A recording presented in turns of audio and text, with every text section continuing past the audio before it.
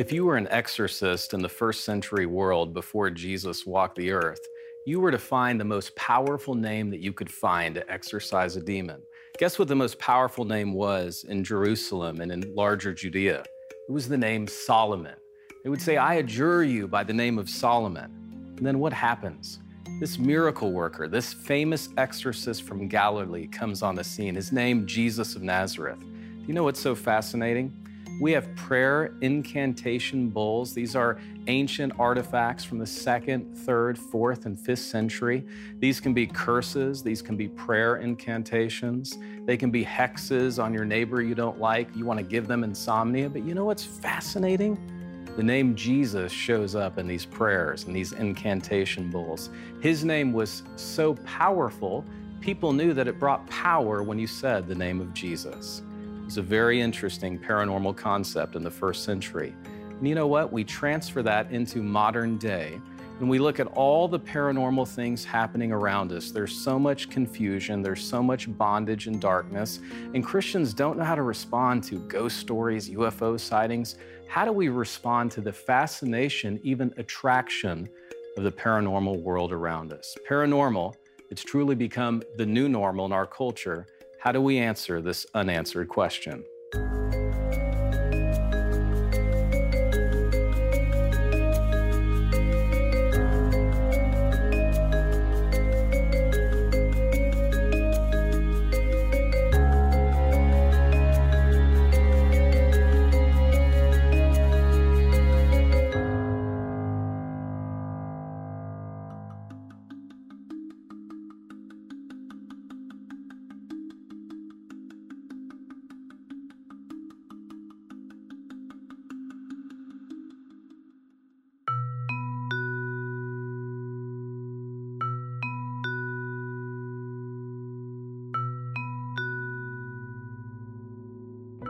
Orrin Pelly was a software programmer in San Diego, and after moving into his first home, he said he wasn't used to living so far away from his friends and family in a neighborhood that was so quiet. He began to hear strange noises at night in his house, creaks and knocks that freaked him out, and he said it made him jumpy. He couldn't sleep. The 37-year-old programmer had never had any experience with movies, but he had a brilliant idea. Orrin actually put an ad out on a website and hired some unknown actors for $500 each, and he put together $15,000 of his own money to shoot a movie, get this, with his own personal home video camera, about this young couple named Katie and Micah who moved into a new home that too made noises, creaks and knocks at night, but this one with a demon haunting them. The couple decided to set up a movie camera to record and document any activity that occurred while they slept. That activity became the box office sensation, Paranormal Activity. DreamWorks executives were interested in picking up this unusual film, and so they decided to screen test the movie. They originally thought that the film was a total bomb because people were walking out early from the theaters, until they learned that the viewers were actually leaving because they were so frightened. So the jittery film that cost just $15,000, shot in just 7 days, was released in 2009, and the demand for the film was unprecedented. What made it so successful? Trailers for Paranormal Activity only showed reactions from the audiences of the film, which of course went viral. Fans spoke proudly of not being able to sleep for a week after seeing it. The original film grossed nearly $200 million worldwide, making Paranormal Activity, get this, the most profitable movie of all time, with a mind-boggling 1.2 million% return on investment. This goes to show that what was once thought to be strange beliefs and practices on the fringes of society had gone mainstream. And the paranormal has been making quite a comeback. I've given this some thought. When did this latest iteration of paranormal become so attractive culturally speaking? Then I remembered a certain movie that was released just as I was graduating high school. And I think that no movie catapulted the youth of our nation into paranormal interests more than M. Night Shyamalan's The Sixth Sense, with that now famous line, "I see dead people." So number one, we need to recognize that paranormal is attractive and has become normal in our society. Believing in the paranormal has become the norm in our culture. We have to understand the appeal as we search for answers. Well, Hollywood and entertainment investors are betting on your attraction to the paranormal. Big money is being made capitalizing on this trendy allure of the paranormal that has gone viral in our society. The paranormal is a huge industry. I mean, think about it. We're talking about television series, movie franchises. Remember the Twilight series? Books on the paranormal, haunted houses, ghost hunters, tourism at poltergeist locations, fortune telling, mind control, channeling, psychic fairs, even ghost photography, UFO sightings and abduction, government UFO conspiracies. The list goes on, all the way to the Loch Ness Monster. Here's the problem: the paranormal is a slippery slope, and once you open the door to the spirit world, it will only affect your life negatively, and that door can be very difficult to shut. Do you understand the times we're living in? Studies documenting the pervasive intrigue of the paranormal are widespread. A whopping 71% of Americans say that they have personally had some type of paranormal experience. Another study recently released by two Baylor University sociology professors funded by the John Templeton Foundation found an astounding 80% of Americans strongly believe in some type of paranormal activity. Nearly one-third of Americans have consulted their horoscope.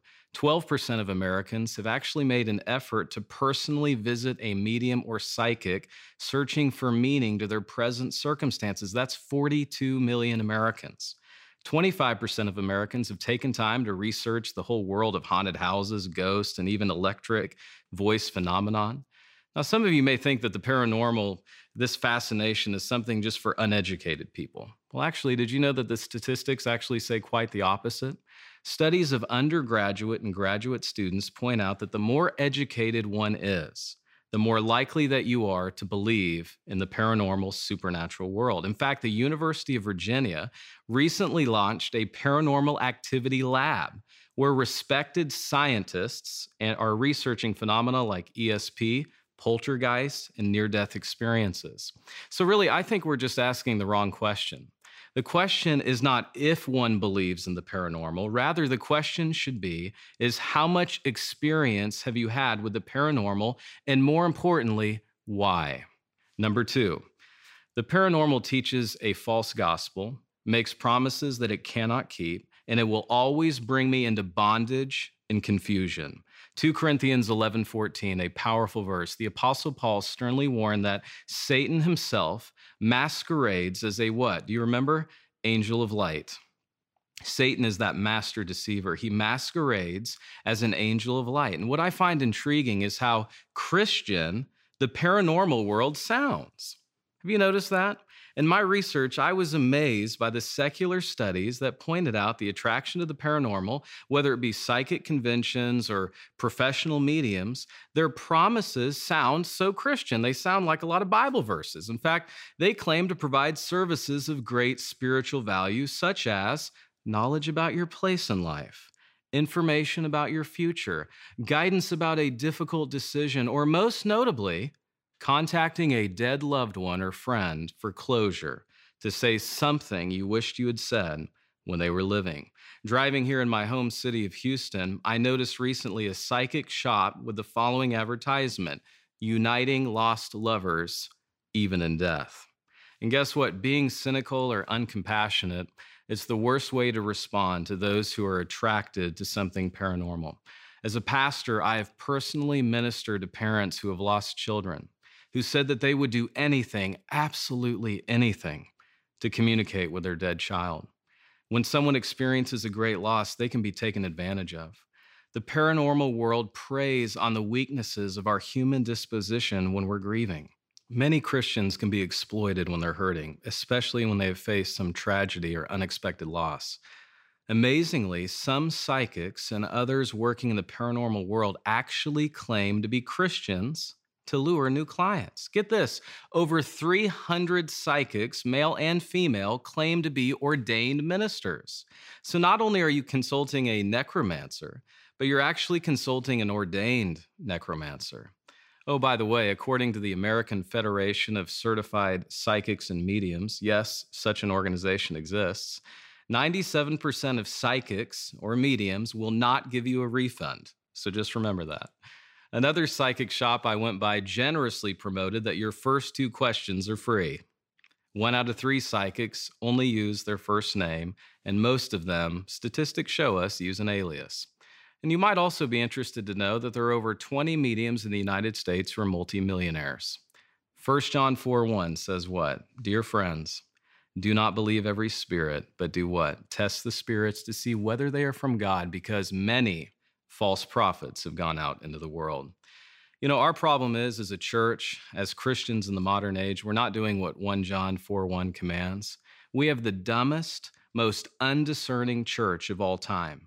And yet we have the most educated members in the history of the Christian church. It's a dichotomy. There is such little spiritual discernment. What really got my attention was a recent survey done by David Kinnaman. He released this study about how vulnerable our young people are to the paranormal world.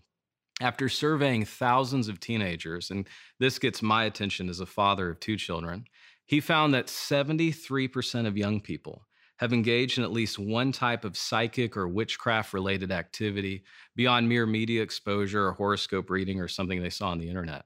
4 out of 5 teenagers have had their horoscopes read just for fun. The report also found, get this, 7 million teenagers have encountered, as they said, an angel, a demon, or some other supernatural being. 7 million young people.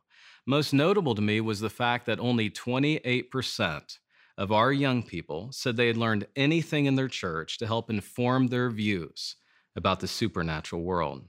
You can even visit university campuses today. I'm a university professor myself, and you can actually attend paranormal events on campus, sponsored events, tarot card reading, palm reading, channeling. And guess what? All these students, they just kind of think it's fun and games. So you have this strange mixture of entertainment on one hand, but as I see at the same time, at a much deeper level, this deeper search for meaning and truth beyond the surfacey world. This is where so many of our kids and young adults are today. We've thrown God off the campus. More and more professors are atheists. Well, really, most professors are nihilists. They don't think there's really anything to live for. They think life is worthless. In fact, I was counseling one of my own students, and I teach at a Christian university, who said that she had a friend who said that life had no purpose or meaning, and she planned to die at 30. Life had no meaning, so she was just going to live wildly until the age of 30. Needed counseling for a friend. Listen to me. No matter what the atheists say, human beings or spiritual beings, we hunger for the spiritual. And when we've sent God out the door and we laugh and we mock the Christian faith and we replace it with this weird diabolical stuff, guess what? We buy into the lies, we become entrapped, confused, and we believe that false gospel. There is a great body of research that suggests that those who open themselves up to the paranormal, demonic world are more likely, get this, to be depressed, abusive, commit crimes, and yes, even attempt suicide. I want to tell you something. The devil is inventive. He is always reinventing himself. Have you noticed this? A generation ago, the attraction, the rage was Satanism. But have you noticed that we rarely hear about Satanism anymore? We never hear about the occult. That has gone out of fashion. Now it's labeled paranormal, something much more attractive, mysterious, and even, shall we say, trendy. So how do we enact what John said in 1 John 4:1? We test the spirits by comparing all of our personal experiences, all the paranormal messaging against the Word of God. The paranormal world propagates a message that sin is not real, that death is simply a crossing over to some life of peace. There is no heaven, there is no hell, there is no judgment, and there is no accountability whatsoever for how we live. Well, gosh, that kind of sounds like a gospel message that's been around a long time, probably since a serpent first said it in the Garden of Eden. So no, as Christians, we are directed not to believe every spirit. We need to be discerning. We're to be wise like the Christians at Berea, a thinking person, a thinking Christian. Acts 17:11, for they accepted the message most eagerly, and they studied the scriptures every single day to see if what they were now being told were true. 1 Timothy 4:7 says, reject worldly fables. Refuse old wives' tales. Instead, train yourself towards godliness.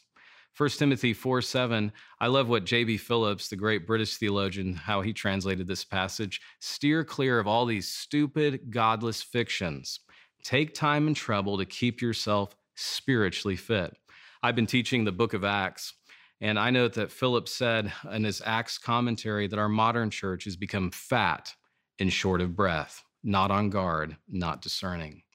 1 Peter 5:8 says, "Be sober, be vigilant, because your adversary, the devil, he walks around like a roaring lion seeking whom he may devour."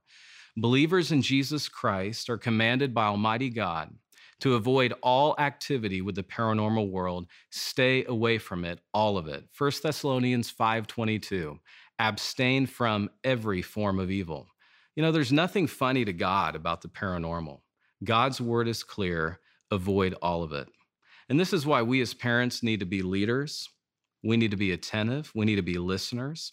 And most importantly, we need to be discerning about the activities of our family and our children. Mom and dad, you're the guardian of your family, not just physically, but spiritually. As a parent, should I monitor the activities of my children? Absolutely. If I have anything resembling paranormal paraphernalia in my possession, what should I do? Well, we should get rid of all of it immediately. And I mean, that includes movies, music, photographs, books, Ouija boards, tarot cards, fortune spells, etc. God worked a revival in the city of Ephesus one day. We read about this in the book of Acts, the Apostle Paul's preaching. And do you remember what happened in Acts 19:19? And a number of those who practiced magic arts brought their books together, and what did they do? They burned them in the sight of all. And they counted the value, and they found that it came to 50,000 pieces of silver. Do you know what that value would be today, 2,000 years later? The value of those magical incantation books and phylacteries and all the paranormal material would have equated to about $6 to $7 million of today's money. But these books were destroying their lives, and they got rid of it. C.S. Lewis became a celebrity in North America with the release of his wartime bestseller, The Screwtape Letters, a book that he dedicated to someone I'm sure you've heard of, his good friend, J.R.R. Tolkien. Lewis famously said in the preface of Screwtape Letters this incredible comment about the paranormal world. Quote, "There are two equal and opposite errors into which our race can fall about the devils. One is to disbelieve in their existence. The other is to believe and to feel an excessive and unhealthy interest in them." Number 3, only Jesus Christ can set me free. Only in Jesus can I know the purpose for my life. Only in Jesus can I experience lasting peace. And only in Jesus can I truly know the truth. In John chapter 8, we learn two very important principles about the paranormal world. First, in John 8:44, Jesus is speaking to that crowd who would not accept his message.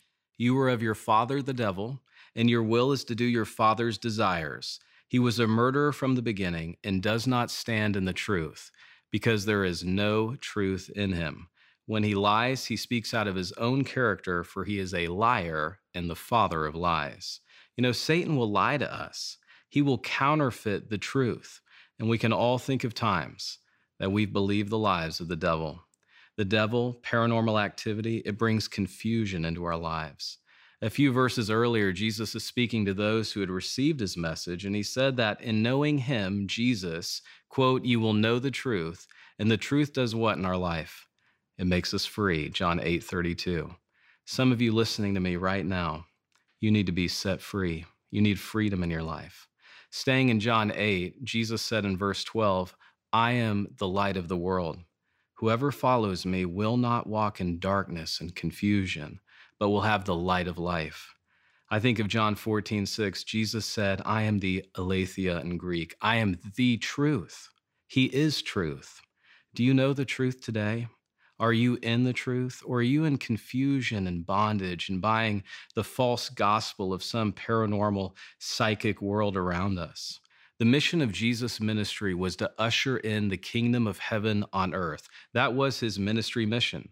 And in his exorcisms and healings, we see tangible evidence of the mighty power and presence of the kingdom of Almighty God. Jesus was dismantling Satan's kingdom. Jesus said that Satan's kingdom was telos eki in Greek, literally coming to an end. Satan's sphere is being weakened. He was the strong man, but guess what? A stronger one is here now. Satan's house cannot stand. We read of this in Matthew 12, Mark 3, Luke chapter 11. Jesus' kingdom has literally broken into the world. Jesus has bound the strong man. Satan is powerless against Christ.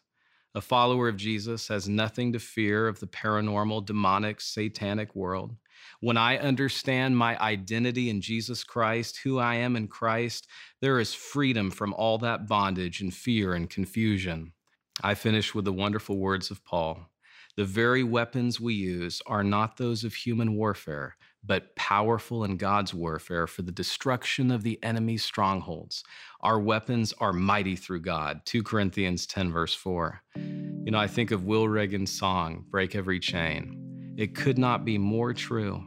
There is power in the name of Jesus to break every chain. There's an army rising up to break every chain. There is power in the name of Jesus. Never forget, Jesus said all authority had been given to him. Yes, Satan is mighty, but God is almighty.